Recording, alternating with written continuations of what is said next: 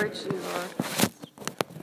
At that very time, there were some present who told Jesus about the Galileans whose blood Pilate had mingled with their sacrifices.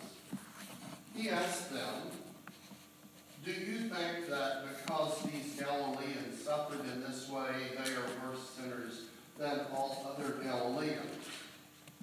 No, I tell you, but unless you repent, you will all perish as they did. Or those 18 who were killed when the Tower of Siloam fell on them. Do you think they were worse offenders than all the others living in Jerusalem? No, I tell you, but unless you repent, you will all perish just as they did." Then he told this parable. A man had a fig tree planted in his garden, and he came looking for fruit on it, and found none.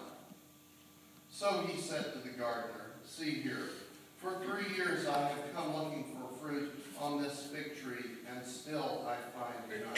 Cut it down. Why should it be wasting the soil?" He replied, "Sir, let it alone for 1 more year, until I dig around it and put manure on it. If it bears fruit next year, well and good, but if not, you can cut it down."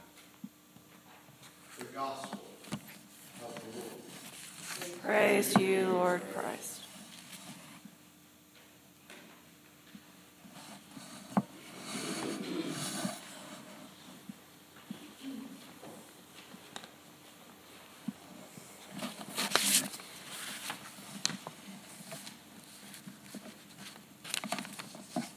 Let us pray.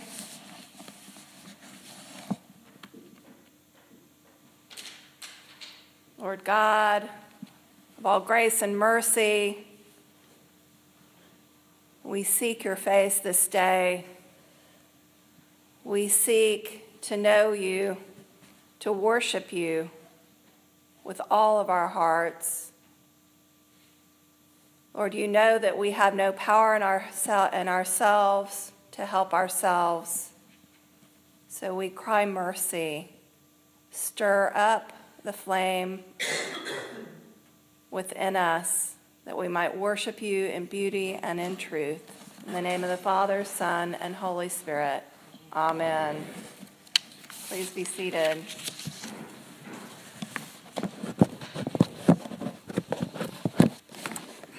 In talking about what is worship and what is not worship, and I made a bold statement last week that it is not about us, that it's all about Jesus, right? You may have heard the Christian song, "I'm coming back to the heart of worship." It's all about you. It's all about you, Jesus. I'm coming back to the heart of worship. It's all about you. It's all about you. Sung much better than that, but you get the gist. Well, Matt Redman is the fellow who wrote that song.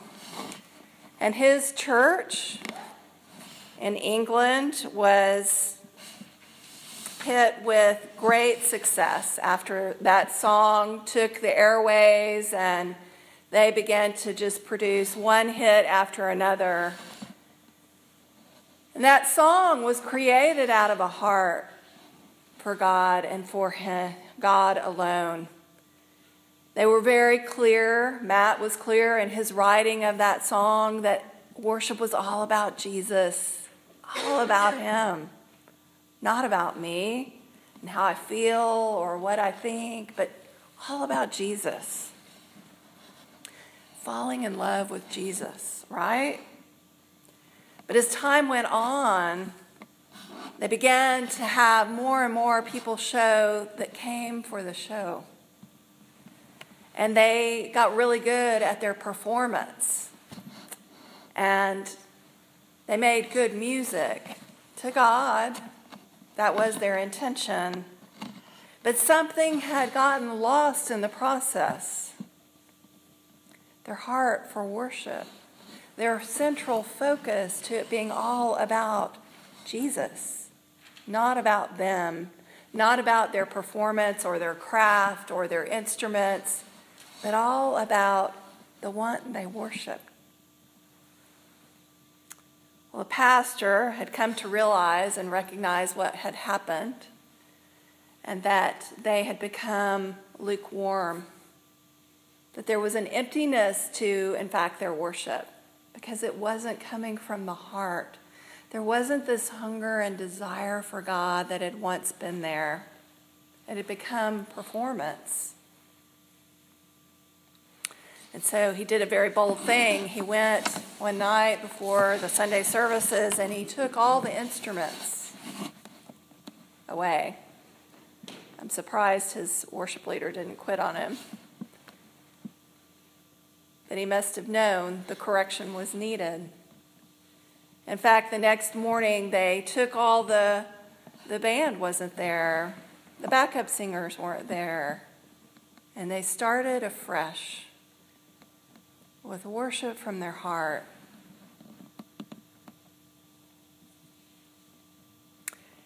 It's a paradigm shift that's needed. It's a change of perspective.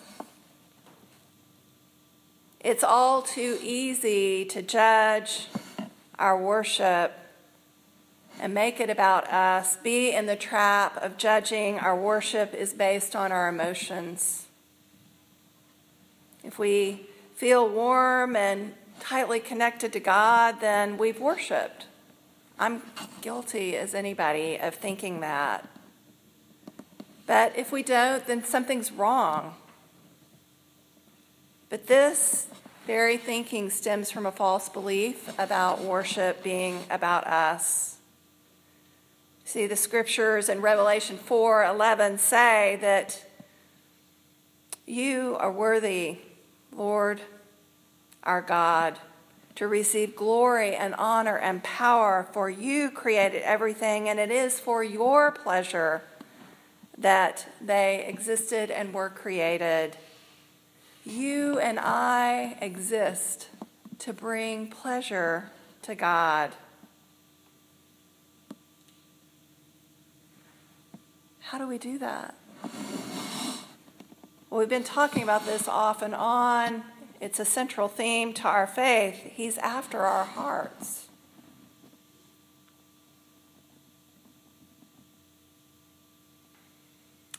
The goal of worship is to get outside of ourselves and focus on God, to turn our attention away from our own concerns and towards God and God alone. It's more than a feeling, and it's not about our pleasure, but God's pleasure. Of course, he wants us to sense his presence, but I think that at the end of the day, he's more concerned with our trusting him. Kind of like Margaret does with her cross.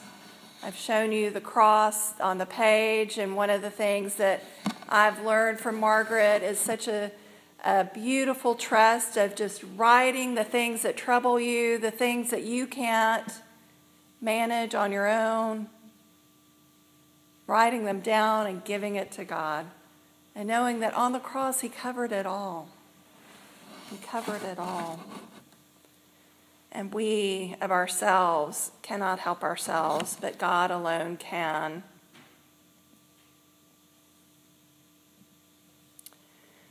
What I most want for you is to have a lively faith, to have a connection that is how you were designed for, to have a right perspective about worship and prayer. In my faith journey, I was in my 30s and I was looking around at, maybe I was even a bit older than that, but I'm still very young, have you? No. But I was looking around at who do I want to emulate? Whose faith can I follow? And there was this couple at the church I was at before seminary, Ann and David Grizzle. Now, Ann and David, they lived differently. He was a senior VP of a major corporation, and yet they lived in this small condo. They didn't have a big mansion like many people where I was at. And they did things differently.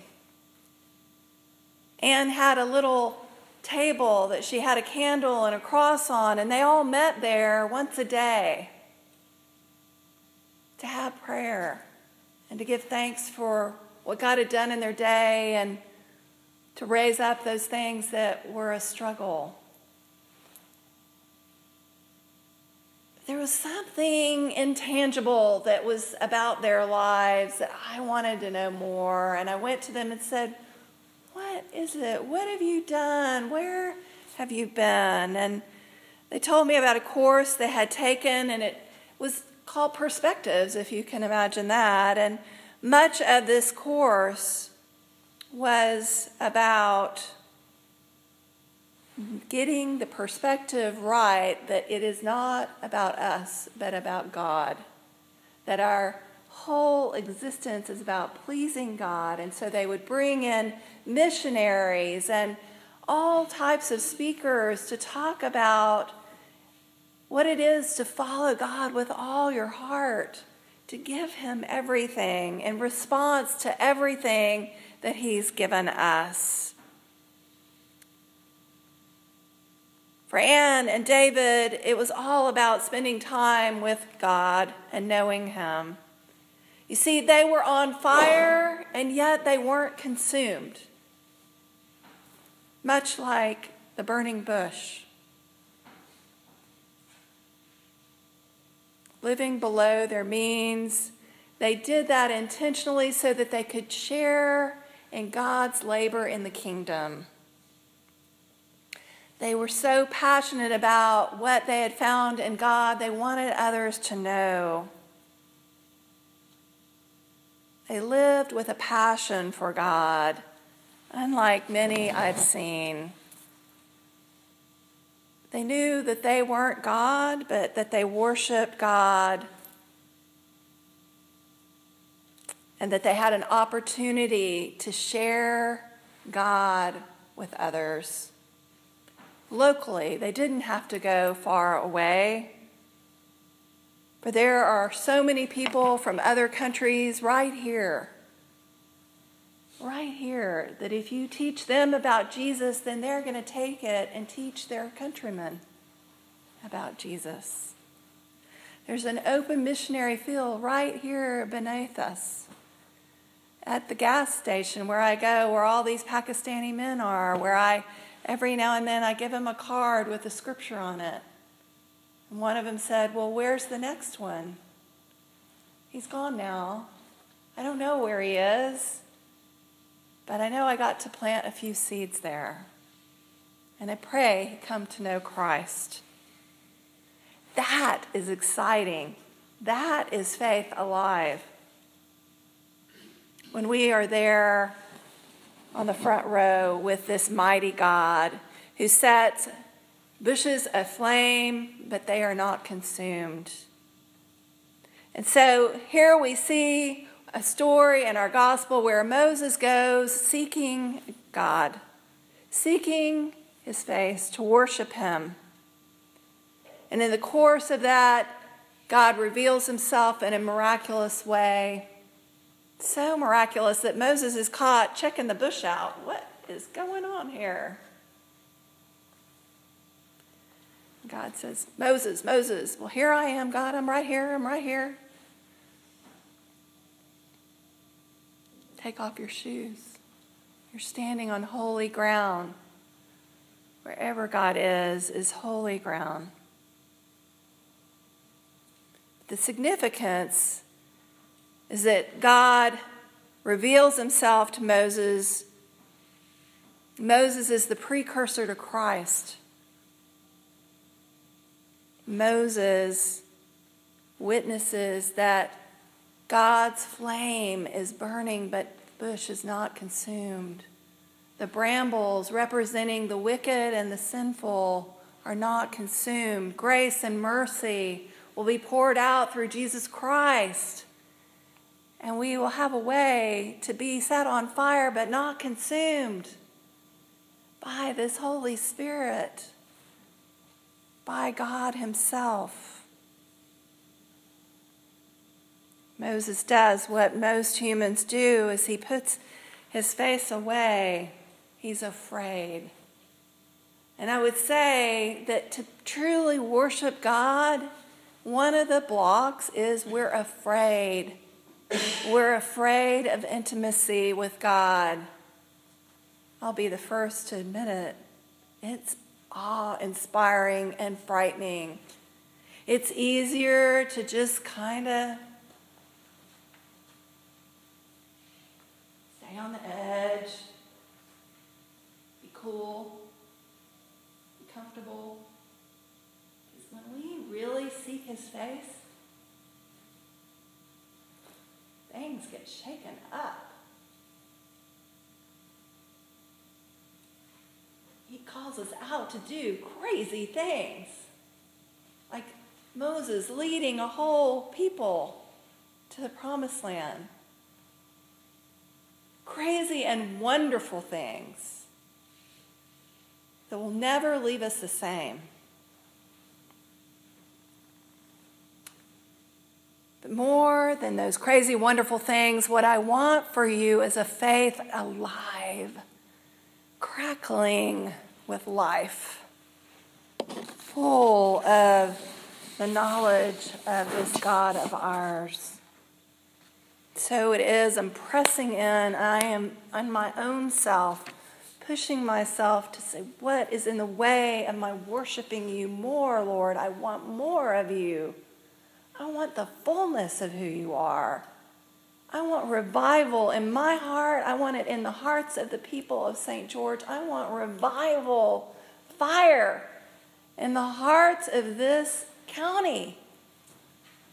Come, Holy Spirit, help us.